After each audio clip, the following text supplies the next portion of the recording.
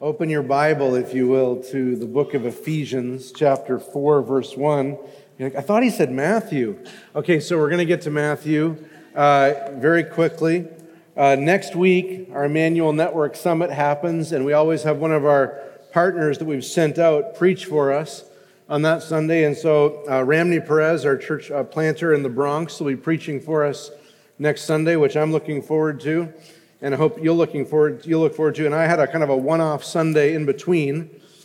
And so I wanted to, I'll explain what I want to do in a minute, but I'm going to be in Ephesians chapter 4, verses 1 through 3.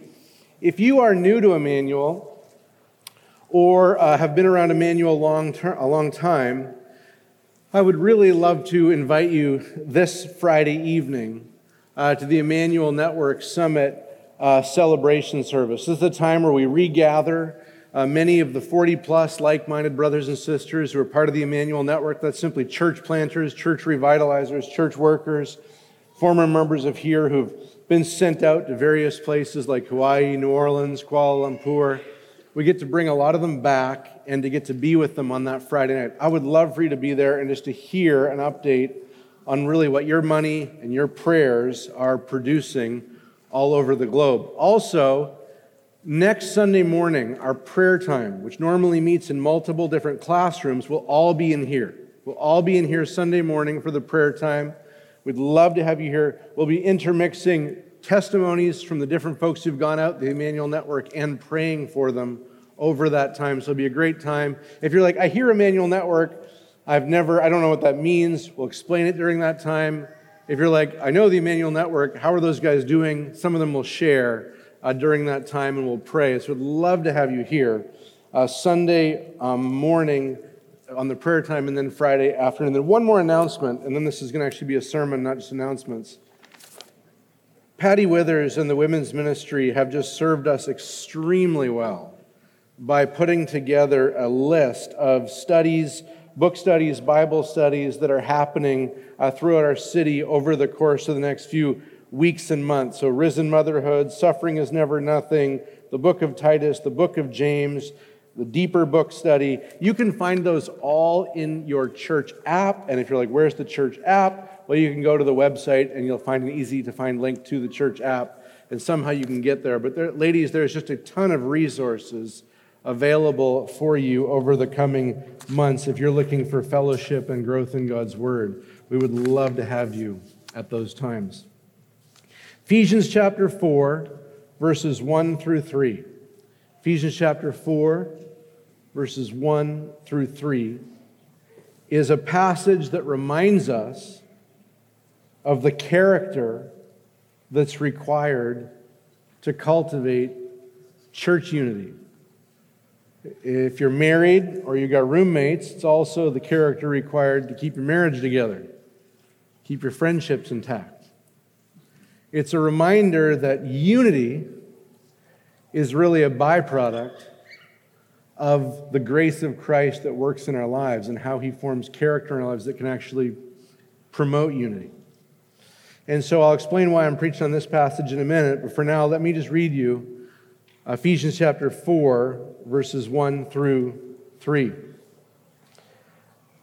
I, therefore, a prisoner for the Lord, urge you to walk in a manner worthy of the calling to which you have been called, with all humility and gentleness and patience, bearing with one another in love, eager to maintain the unity of the Spirit in the bond of peace. There is one body and one Spirit, just as you were called to the one hope that belongs to your call, one Lord, one faith, one baptism, one God and Father of all, who is over all and through all and in all. But grace was given to each one of us according to the measure of Christ's gift. Let's pray. Father, I want to come before you and ask you that, just like Paul prayed that his service to the saints would be acceptable in Jerusalem, that you, Lord God, would come in my weakness and our weakness and make my service in the Word acceptable and helpful to the saints I love at Emmanuel. Pray this in Jesus' name. Amen. Well, I made a promise several months ago. Some of you weren't even here when I made it, but I made a promise several months ago that I would basically address surviving and thriving as a long-term member at Emmanuel Baptist Church. And I want to keep that promise this morning. When I made the promise months ago, I asked the congregation to send me ideas and emails about how to survive and thrive as a long-term member. And many of you wrote those emails, and I'm very thankful. They've really shaped my thinking on really what it takes to really be a church member and to survive and thrive as a member of the body of Christ for a long period of time. I appreciate those. I also know that many of you have spoken to myself and elders privately. It tends, I'll tell you this, that the emails tend to be all positive. It's awesome being a member at Emmanuel long term. The private conversations, not so much. And so both of those have been taken into account in thinking about this. I also want to thank Lisa Fields, a long-term member of Emmanuel, who graciously asked me a month or two ago, hey, when is that talk coming? The answer is this morning. The talk is coming right now. Now, I have to say that the way I'm planning to address this topic, and actually, let me just back up. That's a little early for a rabbit trail, but here we go. You may be new to Emmanuel, and the thought of being a long-term member and needing biblical help and teaching and being a long-term member may be the furthest thing from your mind. And so, if that's the case, what I would say is you want to put this in your tool belt for a long Christian life, where you're not simply just popping in one church from the next for the rest of your life, but you really actually have the Christian character so that you can weather many, many storms in one body. And if you've been here a long time, I don't need to persuade you that this is an important message for us. So I'll just continue. I want to plan to address this topic. I've been planning to address this topic, but I'm going to address it in a way that's very different from what I was expecting to do. And it might be very different than what you were expecting me to do. So here are the few of the differences. First, where I am giving this talk is different. I imagine I would probably share these things in a members meeting or maybe in a lunch for long-term Louisvillians. I never imagined addressing this issue on a Sunday morning. And one of the reasons for that is that we're going to talk to some degree about transience or what it takes to deal with transience. And a lot of people, the reason for that is because a lot of people come and go from Emmanuel. Not because they're all disgruntled, that does happen, but the bulk of our transience comes from the fact that we're in a transient culture, we have a transient student population, and we try to send out people each year to plant churches across North America and the globe. So how do you talk about that without making the people who are only here for a few years not feel guilty or like second-class citizens? That's a bit tricky. And I think I know how to do it, so that's why I'm doing it in this context. I think these are important things for all of us to hear. Second, another way this talk is kind of different than I expected is that I thought would be more of like a Proverbs talk, kind of a wisdom talk, sort of a tips and tricks for surviving long term. I thought I would say something like this: if you're a long-term member, it may be wise to join a GCG or a small group with other long-term members. You should still get to know visitors and new members, but it might be wise to be in a GCG where, Lord willing, you might develop 10, 20, 30-year-long relationships. If God burdens you to be in a GCG with more transient folks, that's great. But there's wisdom in settling with those who are settled. That'd be a wise move. I thought that's where this was going. I still think that's wise. Many of you should probably do that. But that's not where I feel led to go this morning.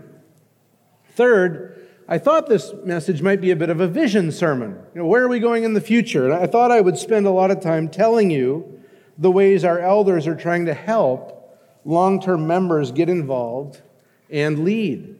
And I can't tell you how this is essentially coming up every time our elders meet. We're just regularly thinking about how to care for really the long-term stability of Emmanuel. And so I thought maybe I would share with you ways in which we're seeing long-term members equipped as GCG leaders, future pastors, deacons, active leaders and participants in men's ministry and women's ministry, youth ministry, children's ministry, room hosts for our prayer rooms and Sunday school teachers. As we complete our Neighborhood 360, which is a survey of this neighborhood, we're going to be doing an upcoming survey of really the talents and gifts that are in this room, and thinking about where do we use those to serve our city and our neighborhood. So we're constantly thinking about these things, and that would be an important topic to cover, and not the one I'll cover this morning. Where am I going to focus this morning? I'm going to focus on character. I'm going to focus on the maturity we need for the unity we desire. At the end of the day, the number one reason people do not thrive in the local church is that they do not have the maturity we all need to stay united with other Christians in a local church. Now, as soon as I say that, it might sound like I'm saying everyone who's ever left at Emmanuel in the past was immature. That is not the point of this message. This isn't the beat up the people who leave message in the least. That is not what I'm saying. There can be many good reasons to leave a local church. Location can play a role. Changed convictions can play a role. Our calling can play a role. The point of this sermon is not to say that every time someone does not stay at one local church, it proves how immature they are. What am I not saying? Okay, then I'll move on. Not every transfer of church membership is a failure of character, but some are. Some are. Sometimes the reason we cannot stay at a local church is because of our immaturity and because of the immaturities we encountered in the church. The immaturities of those who can't handle it anymore, the immaturities of those who stay. Those immaturities can play a huge role in why people don't survive and thrive at a local church. And I want to call each and every one of us to the individual maturity that sustains Christian unity. Now, one other reason I want to focus on character is because I want to reframe this discussion if I can. This is a discussion that kind of swirls around Emmanuel, and if I can reframe it, I would like to this morning. I want to reframe the discussion on transients and long-term Louisvillians in a most biblical direction. I say most biblical because I don't think the way we've talked about these things in the past is unbiblical. We've often talked about structures. How can we change the way we work so that we're more conducive to those who are here long-term? And that's not an unbiblical discussion. That's a good discussion. The Bible cares about structures. The Bible gives some people a gift of administration. In Acts chapter 6, when the structures are bad, the widows don't get fed. When the structures get changed, the widows get fed. So structures are not unspiritual at all. And at the same time, I would like to shift the conversation away from structures. Not that we can't ever talk about structures again. Only that it's not the main thing necessary to stay, to survive, and thrive in a local church for a long period of time. Structures aren't the main thing. At the end of my preparation, this surprised me. Not at the beginning of my preparation, but at the end of it, I actually read a John Stott quote that surprised me. He's talking about walking worthy of Christ, talking about walking in unity with the local church. And he says, too many people start with structures. And he says, and structures of some kind are indispensable. But the apostle starts with moral qualities. Certainly in the quest for Christian unity, if we have to choose, we must say that the moral is more important than the structural. And that's what our passage is dealing with this morning. It's dealing with the maturity that creates unity. Let me show you what I'm talking about. So Ephesians, we've been in Ephesians a little bit lately. I preached on Ephesians. Actually, I preached on the passage just before this a few weeks ago when I preached on praying that we would be spiritually empowered and praying that we would know the fullness of Christ. When I preached on bowing our knees to God the Father, that was all the passage just before this one in Ephesians. And what Paul's been dealing with in Ephesians is he's been dealing with how God has lifted up the cross of Christ to make one united people, how he's lifted up Jesus to make a people of Jews and Gentiles. A diverse people have come together through the gospel of Jesus Christ. So if you read through the book of Ephesians, what you'll find is Paul saying that Jesus preached to those who were far off and to those who were near. You'll see Jesus saying that he gathered one new man from those who were far off and those who were near. He made this one people. We saw this in Ephesians chapter 3 when Paul says, I bow my knee before the Father, through whom all the families of the earth are named. So this theme of God creating a united people has been echoing throughout the book of Ephesians. It's been really dominating our thinking. It's been dominating Paul's thinking. And what Paul is going to do in the second half of Ephesians, so Ephesians 1 through 3 is giving us all the ways that Jesus has accomplished this unity between people who wouldn't have anything in common. And then chapter 4, 5, and 6 lead to how you live it out.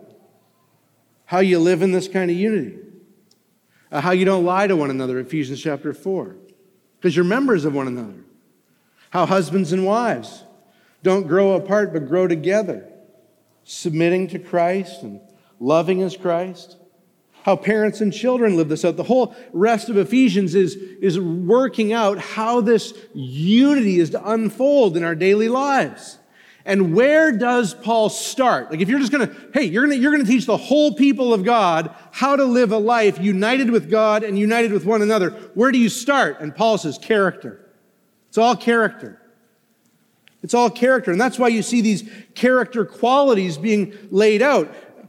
Notice he says, I therefore, a prisoner of the Lord, verse 1, urge you to walk in a manner worthy of the calling to which you've been called. What's a manner worthy of the calling? What could be worthy of God? What are we looking for when we try to think of living worthy of God? And you just keep reading and it's pretty obvious it's unity.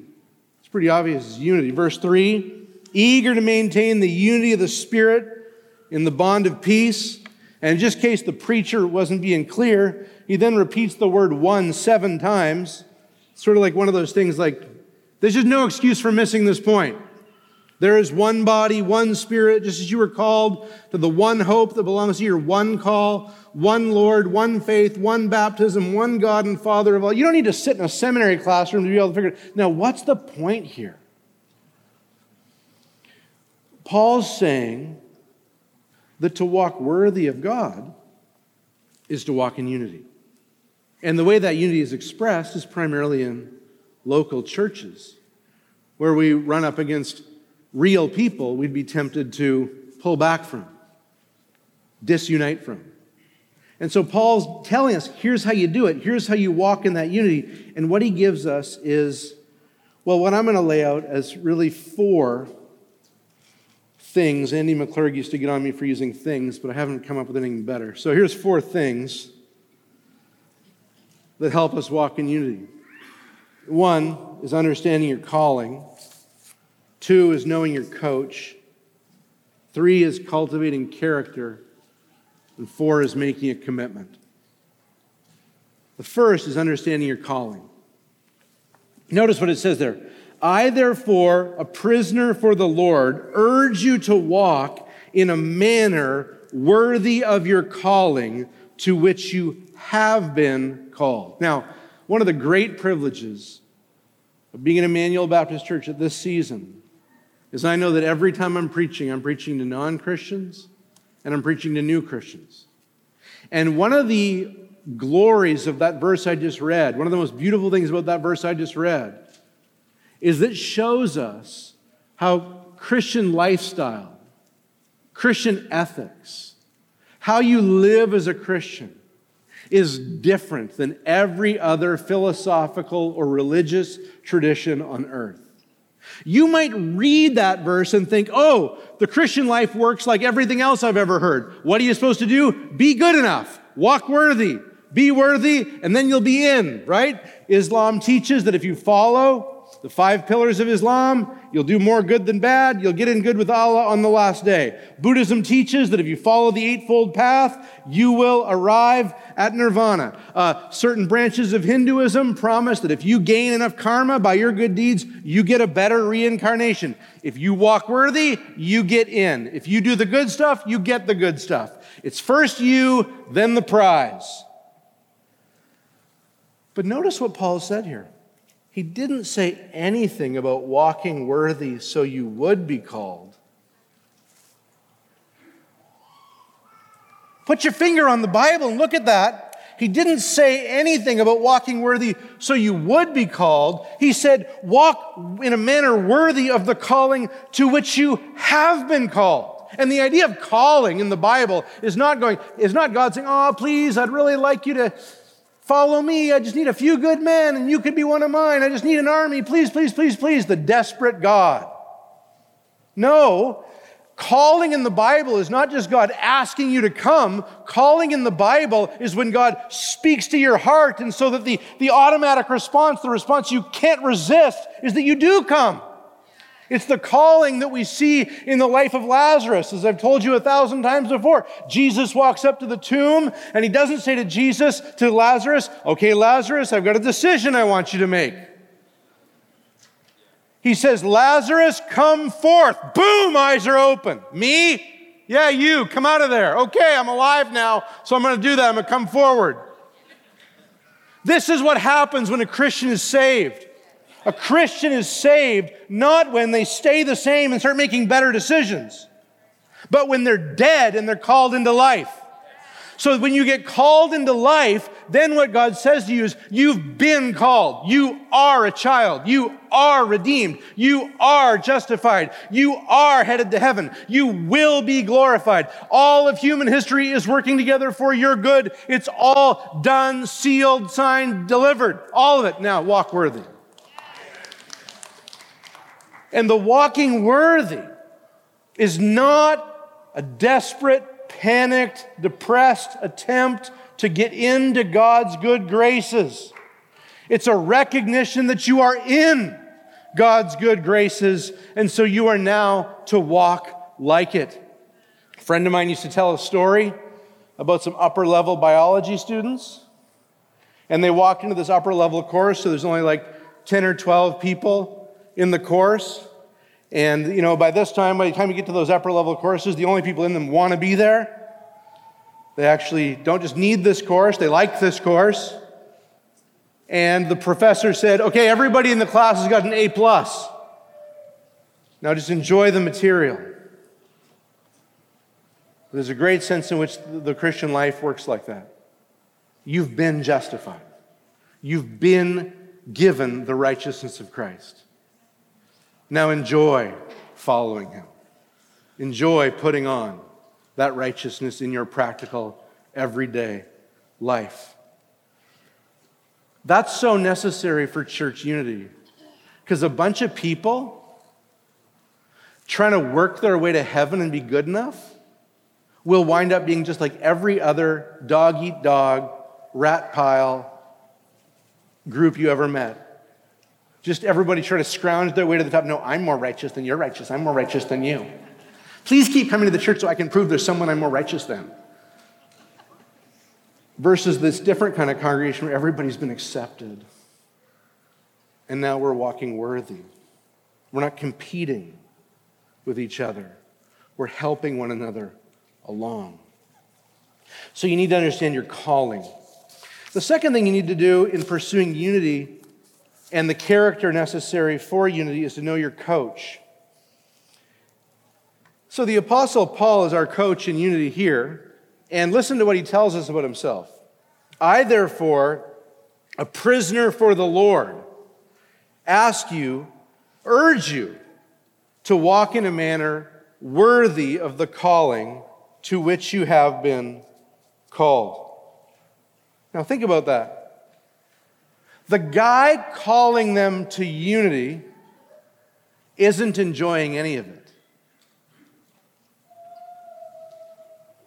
The guy calling them to unity is certainly not enjoying the fullness of it. He's a prisoner. He can't make all the church events.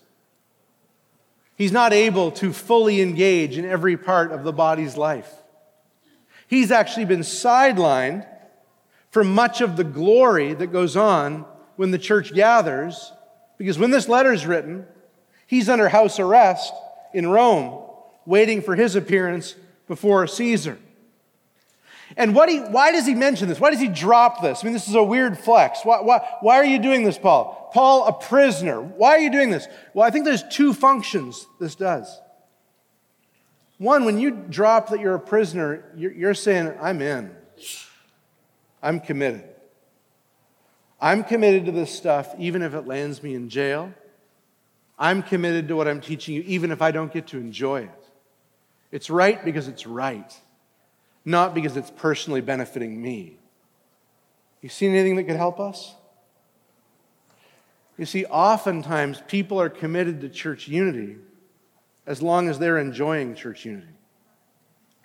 But as soon as they've had a few too many kids and they can't go to all the things, or their friend group dissolves and they wind up feeling a season of loneliness, or someone they love leaves or has to move away, then all of a sudden their commitment to the character that builds church community wanes. And what Paul's imprisonment does is it reminds us, these things are good even if you don't get to taste them. Sometimes the cook doesn't get to drink the broth. Sometimes the cook doesn't get to taste the cake. I'll be honest with you. The life Christy and I have been called to live has got to call people to unity a lot more than we've been able to enjoy it at different times.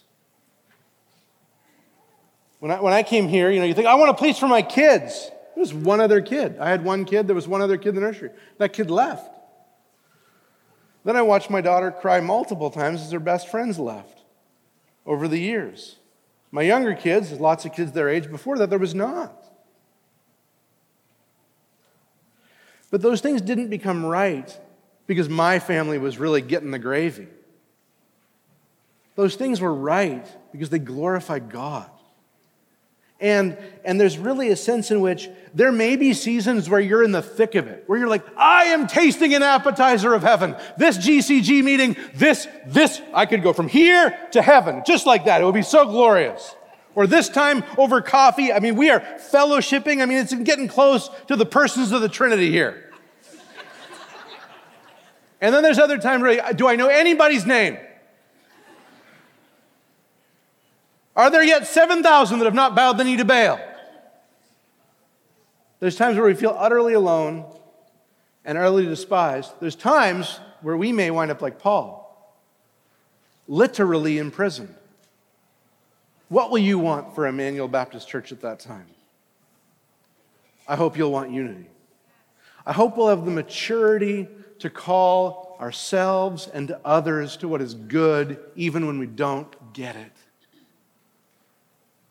None of us would be here unless other people had sacrificed what is good so we could have it. Anybody who's ever been in an unreached people group, how do they get saved? Someone has to leave all the good stuff in the church to go to where it isn't and suffer where it isn't so that generations along it can be produced. Emmanuel, we need to have the maturity that says, I will work for what is good even if I don't get to taste a drop of the food. I remember Christy and I were asked to babysit some kids years ago. We were a young married couple, no kids of our own, and some friends of ours had never had a honeymoon, and so they asked us if they would take our kids for a weekend. Well, they got to go, for them this was a honeymoon, they were going to go to the Ligonier Bible Conference. These were some holy friends. And we took care of their kids, and we'd never taken care of 3 kids in our lives.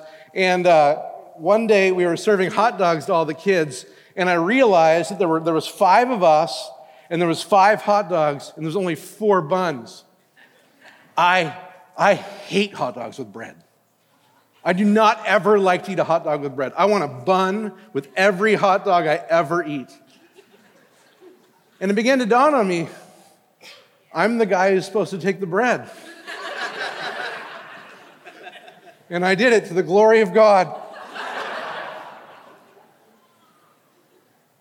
And I want to encourage you not to lose heart if it's your turn to take the bread. To not get to enjoy the thing that we all want. But to keep commending it and to recognizing that if you go, maybe you go a meal without eating it. But the long-term result is that others get to get it. And in due time, you as well will get your own seasons of blessing. So we want to think about our calling. We want to think about our coach. We want to think about developing character. Developing character. Coach Paul gives us 4 character qualities that are essential for unity. Humility, gentleness, patience, forbearance. I don't even need to preach that for you to be able to understand that, right? I mean, you could just tell that a community with a bunch of humble, gentle, patient, forbearing people is going to last longer, thrive more, work better than a community full of proud, harsh, impatient, I don't put up with that garbage group of people, right? Which church lasts longer? Put them in a petri dish, which one lives? The one of unity is the one of humility, gentleness, patience, and forbearance. Humility. John Stott writes what we all know.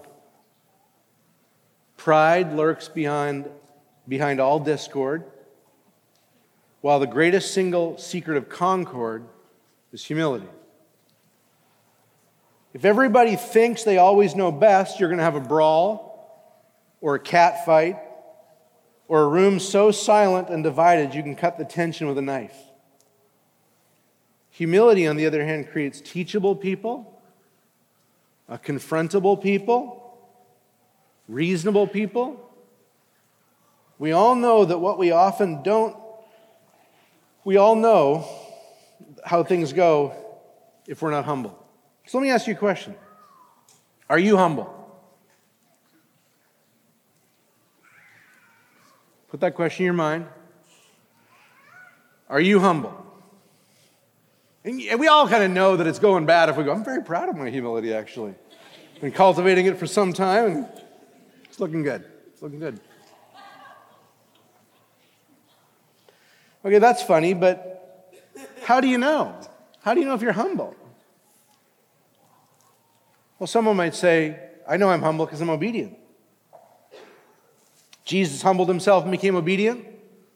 I try to obey God's word. I don't follow my ways, follow his ways. That's humble. There is a relationship between humility and obedience, but there's something important to say about that. Some of the proudest people you will ever meet are scrupulously obedient. Right? Apostle Paul, when he's building up his Pharisee resume, right?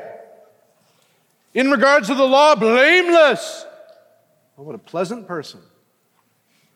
Or the Pharisee in Luke 18, I thank God that I'm not like other men. I pray, I fast. You can be scrupulously obedient and be proud as the devil. So how do you know if you're humble? And I'll just say this. Some of your leaders in your home or in your spheres of influence, and everyone knows you're all about obedience, but no one knows you as humble. So how do you know if you're humble? Well, the other way would be, some people would say, well, I know I'm humble because I'm so weak. I mean, I'm full of anxiety, I'm depressed, I have panic attacks. I can barely even breathe through difficult circumstances. So surely I'm not someone who thinks I'm God's gift to the planet. I'm not that special. Look how weak I am. Look how anxious I am. Look how depressed I am. Look how often I lose all control when that anxiety becomes a panic attack. Surely I must be humble. Well, as much as I would want to show empathy to that weakness, you need to understand that in the Bible, anxiety is very often linked with pride. Anxiety is not a mark of humility. Being overwhelmed with anxiety to the point of a panic attack is not a mark of humility.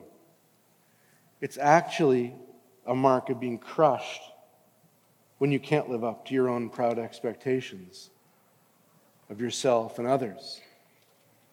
Weakness is not necessarily a mark of humility at all. Well, let me show you how humility works. Look at 1 Peter chapter 5. This is so helpful, I think. 1 Peter chapter 5. And if you are someone who struggles with anxiety, and by that I mean if you're a human here this morning,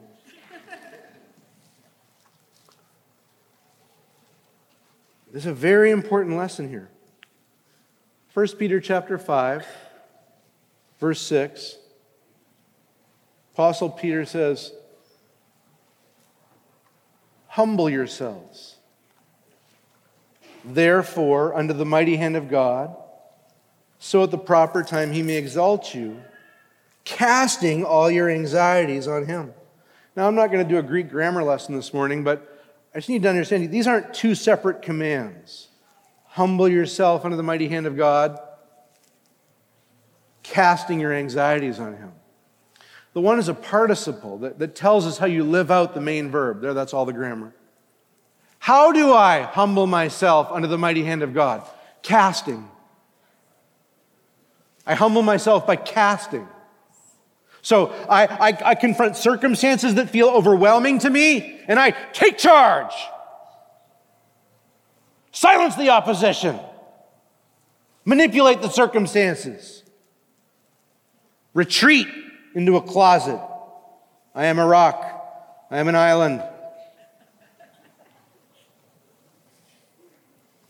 No, I cast.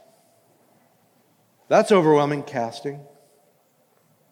I'm confronted with my own sin. Come on, guns blazing. You too. You do it too. Me, you. No, casting.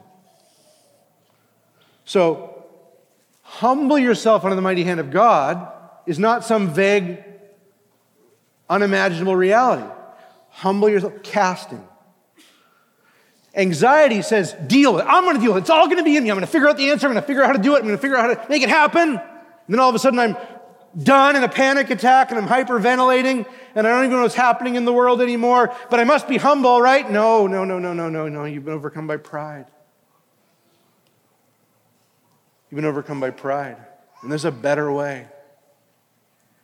There's a way of humbling yourself, casting all those cares, casting them on the Lord, trusting that he's big enough, trusting that his righteousness is enough to cover your sin, trusting that his sovereignty is enough to deal with your circumstances, trusting that his Spirit is strong enough to strengthen you in this circumstance. That's humble. That's humble. That's humble.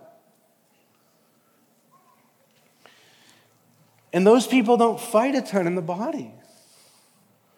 Right? What does the Bible say? The Bible says, do not fret, it only leads to evil. That's interesting.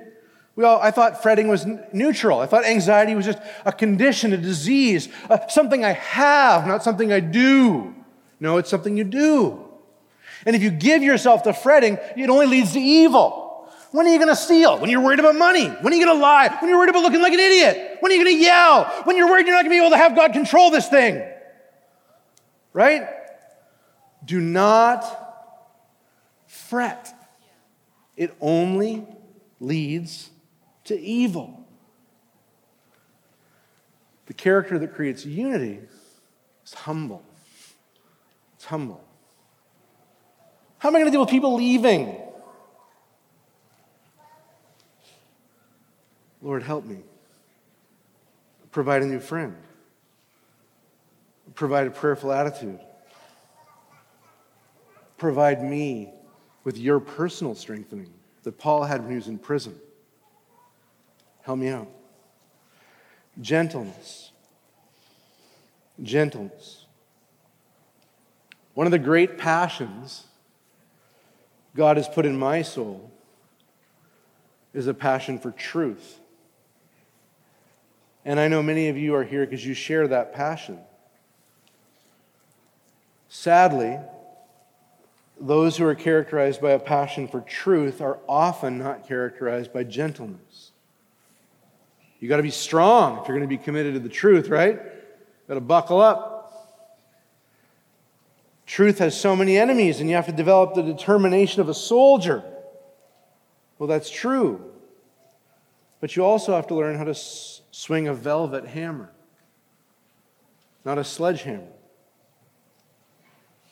The Bible, which is so concerned with truth, is equally concerned with gentleness. The elder's words must be gentle, 1 Timothy 3:3. A father's words should be gentle, lest he exasperate his children, Ephesians 6:4. A husband should be gentle, lest he be accused of not dwelling with his wife in an understanding way.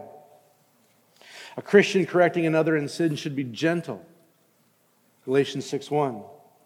A boss should not be harsh and threatening, but should be characterized by gentleness, Ephesians 6:9. There are a lot of soft, effeminate men in the world. And it could lead those of us who want to reject that kind of effeminacy to associate harshness and brashness and unreasonableness and firmness, unreasonable firmness, with masculinity. But the link is not biblical. The great men of the Bible have been full of power and authority, and they've been men under control. They've been men of conviction, but conviction, when the Bible calls us to be gentle, finds that command just as important as the command to be steadfast. I remember in the early days of my ministry at Emmanuel, my two co-pastors were Jeff King and Tommy Hullett. So it was Ryan Fullerton and Captain Compassion and Master Compassion, just compassion on both sides. And we were dealing with a difficult church discipline case, and I was like, brothers, it's time to act. The Bible's clear what we're supposed to do in this circumstance. And they were insisting that we ought to take a little more time and deal with this person with compassion. And I was like, this word on discipline is in the Bible. And I can't remember if it was Jeff or Tommy who said it. It could have been either of them. They both would have said it, I'm sure. They were like, yeah, compassion's in the Bible too, Ryan. That's a word for all of us. Gentleness is in the Bible too. If you're committed to truth, but not that part of the truth, it's not a commitment to the truth. We'll take the last two as a pair. Patience. Bearing with one another in love. These are good. These are good commands. Some things are implied by certain commands, right? Patience and bearing with one another in love. What's implied there? Other people grow slow. And other people have a lot you have to bear with. Right? And then on the other hand, that command is for them regarding you. You have not come along as quickly as we had hoped. Each of you have disappointed in your own special way. We're all a lot to deal with. Every one of us. And the other people we deal with are growing slowly, and along the way they've got idiosyncrasies and personality issues and sins that are to be borne with. Now, the encouraging part is, why do we have to do this? Because this is what it is to be like Jesus. If you're like, God just feels done with me. No. He is patient and forbearing with his children. He's not saying, hey, I'm mad up here. Y'all better be patient to each other down there. No, but he has this, as a father is mindful of our weakness. So as the Father is mindful that we are dust, so the Lord has compassion on those who fear him. How do we learn to be patient? One of the primary ways we can learn patience is through suffering. James Montgomery Boyce, this is the guy from Philadelphia, not the one who started the Bible college here. James Montgomery Boyce tells a story. He says of a rather pious individual who once came to a preacher and asked him to pray for him that he might have patience. "I do so lack patience," the man said, trying to be as humble as he could as he said it.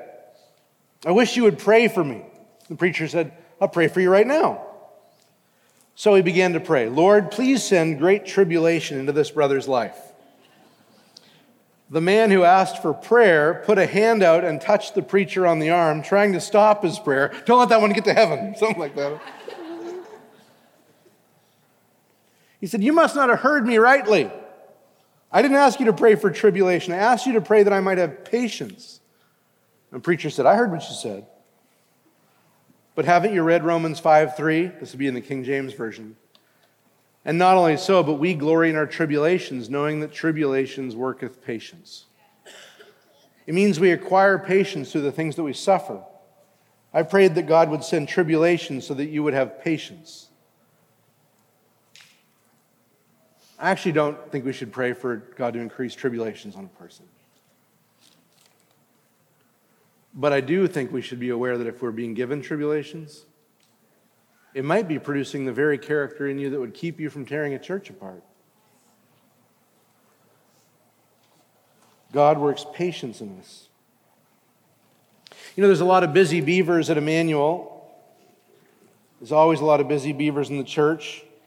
And that's good. We should use all the strength we have to serve. But there are sideline sufferers in the church too, you know. You don't see them as much because they're sick and suffering. But they have much to teach us. And we should listen to them and observe them if we would learn patience. Finally, making a commitment. I want you to make a commitment. The main thing needed to survive and thrive in a church long term is not that the church gets all its structures perfect. We'll keep trying. We've got to keep trying. They're not perfect now. There may be improvements we can make. We'll make them if we can. The main thing, though, is character. The people in those structures. Have they got the character it takes and the commitment it takes to keep unity? And Paul encourages us towards a commitment in Ephesians chapter 4, verse 3. He says we are to be eager to maintain the unity of the Spirit in the bond of peace.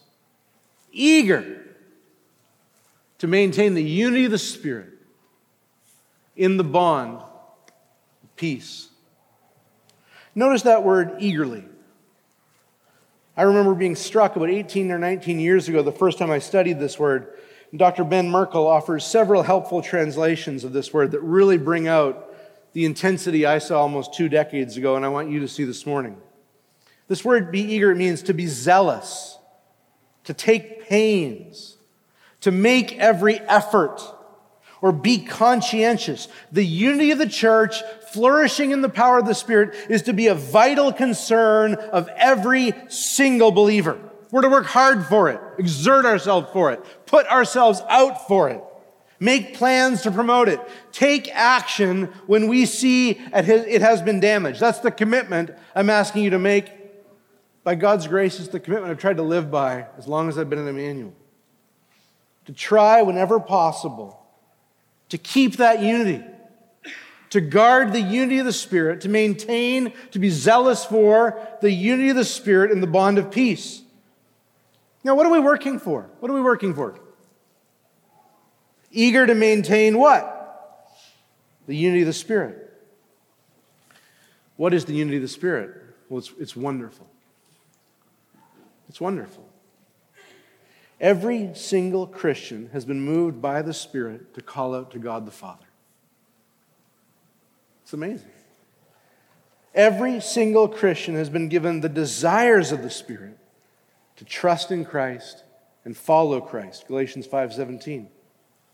This means we're united like soldiers in the trenches because we all experience the same warfare between the desires of the flesh and the desires of the Spirit. It's why you can meet a Christian you barely ever knew, and 5 minutes in you're talking, you're like, oh, I get it. I want to do the same things as you, and I have the same problems as you. Why? You got the same Spirit. We've all been given spiritual gifts to put Jesus on display. We've all been given, that's 1 Corinthians 12:7. We've all been given power to witness for Jesus. We've all been given the Old Testament promise that we read in Jeremiah. I will give them one heart and one way, that they may fear me forever. That's the bond we share. Quit looking around this room and dividing people up by what school they go to, what color their skin is, whether they've been here a long time or a short time, whether they can tell you what high school they went to in Louisville or they never went to a high school in Louisville. Here's what we share in common: the Spirit. It's the Spirit. It's all we have in common. I would not hang out with you, and you would not want to hang out with me if it weren't not for the Spirit. That's our bond. That's our link. That's what we have in common. We have the Spirit of God residing in us. We have a common desire. We have a common heart. We have a common fight. We have a common Father because of Him. He is our unity. And you don't create it. You maintain it. You're not how are you going to make the unity of the Spirit? He's not a genie. He's the sovereign Lord. He's either come to you or He hasn't. And if He has, then you've been brought around a sacred fire that we want to guard and keep. How must it be maintained? The bond of peace. What's the bond of peace? Well, it's the bond, again, Ben Merkel, that consists of peace. It's not that complicated. Let me explain. You're enjoying sweet fellowship with a Christian or a small group of Christians, and then someone says something offensive or hurtful or insensitive, and no one says anything, but the offenses are taken and the peace is disrupted. And the unity of the Spirit is not enjoyed as much anymore. Do that 5 times, and you can walk into this room and feel like you don't know anyone and no one knows you. That's how that works. Or someone does say something offensive happens, something does say something, they say something equally offensive. You snowflake, why do you have this problem? I mean, there's all kinds of ways to make a bad problem worse. And right there, the joy of the Holy Spirit in that people at that time is diminished. But we're called to maintain this unity. How do you do that? Romans 12:18. If possible, so far as it depends on you, live peaceably with all. If possible, as far as it depends on you, sometimes you can't fix the situation, but usually you can, live peaceably with all. Or the translation I memorized, if possible, so far as it depends on you, be at peace with all men. Now let me ask you a question. Is there anyone at Emmanuel you're not at peace with? Anyone? Is there anyone at Emmanuel you're not at peace with? Is there anyone where warm fellowship has turned cool? The Bible commands us to take pains, to make every effort. This is the commitment I'm calling us to. This is the commitment Paul is calling us to. This is the commitment God is calling us to. We're called to make pains, be zealous, to be at peace with that person. The whole body is dependent on you doing this. The New Testament church, they were of one heart and one mind. They had one spirit. It was this just honeymoon of love. And the only reason it departs from a church is we stop trying to maintain it. Here's what we do. Instead of maintain the unity, we manage the disunity. Right? It was good with the 2 services. If you didn't like someone, there's options. There may be someone on the balcony today because there's someone on the main floor. They don't want to sit in here. There's many good reasons to leave one GCG and go to another one. There's many bad reasons too. One is I don't want to have that hard conversation. I don't want to pursue that reconciliation. I'm going to manage the disunity instead of maintain the unity. And we were never told to be zealous to manage the disunity. We're dealing with something beyond the human here, beloved. We're dealing with a unity given by the Spirit. We're dealing with something that can explode on the world like the book of Acts. We're dealing with a unity that when it's real, unbelievers are drawn in. The world watches. They go, what's going on there? That's not like anywhere else. Those people are not trying to get worthy. They've been given a worth from God. There's something new and different happening there. And so you can get into situations where you get frustrated. Here's what we all say when there's disunity. Everyone I ever talk to, they all say the same thing. Well, I would address it with that person, but they're not the kind of person that would listen. Amazing. I wonder what they feel like about you. But what's amazing is when we go in gentleness and humility, a surprising amount of people are willing to listen, are willing to be reconciled. Surprising breaches in unity can be restored.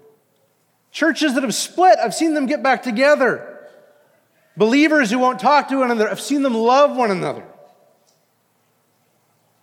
We want to maintain the unity. So let me ask you this. We're not taking the Lord's Supper this Sunday. We're going to celebrate a baptism. So this is maybe a no-pressure environment to remind us what the Lord's Supper is meant to do. It's meant to keep those breaches of unity on a short leash. Each time we come to the Lord's table, we're supposed to ask ourselves, am I actually uniting with these people that are taking the same bread and the same cup as me? And the Bible says, we say things like, unbelievers should beware of taking the Lord's Supper. Beloved, that's not the emphasis of the New Testament. The emphasis of the New Testament is believers should beware of taking the Lord's Supper. Paul says, when they were disunited with one another and they took the Lord's Supper acting like they had all kinds of unity, some of them got sick and died. So they wouldn't be condemned along with the world. God's like, I better take them out so they don't distance themselves from me and go to hell. It's amazing. So there's a week between now and the next time we take the Lord's Supper. Who needs a phone call? Who needs a coffee? My kids mocked me. Apparently this is dated to say, who needs an appointment? Who needs to be together? Who do you need to contact? Who do you need to be reconciled with? Who do you think it could never work with? Ask the Lord. He's able to do, I'll close on this. Guess what comes right before my passage? You remember? He is able to do exceedingly abundantly more than all you ask or imagine. That's amazing. We read that passage and we go, could there be a revival today? Paul reads that passage and goes, could anyone actually be humble in the church and get along with other people? Right before the passage I'm preaching on this morning, what's Paul saying? God is able to do exceedingly abundantly more than all you ask or imagine, including make you humble, make you gentle, transform your relationships, give you unity where there's division, maintain the unity of the Spirit in the bond of peace. Let's pray. Father, we come before you. We praise you for giving us the unity of the Spirit. We pray we'd keep it in the bond of peace. Amen.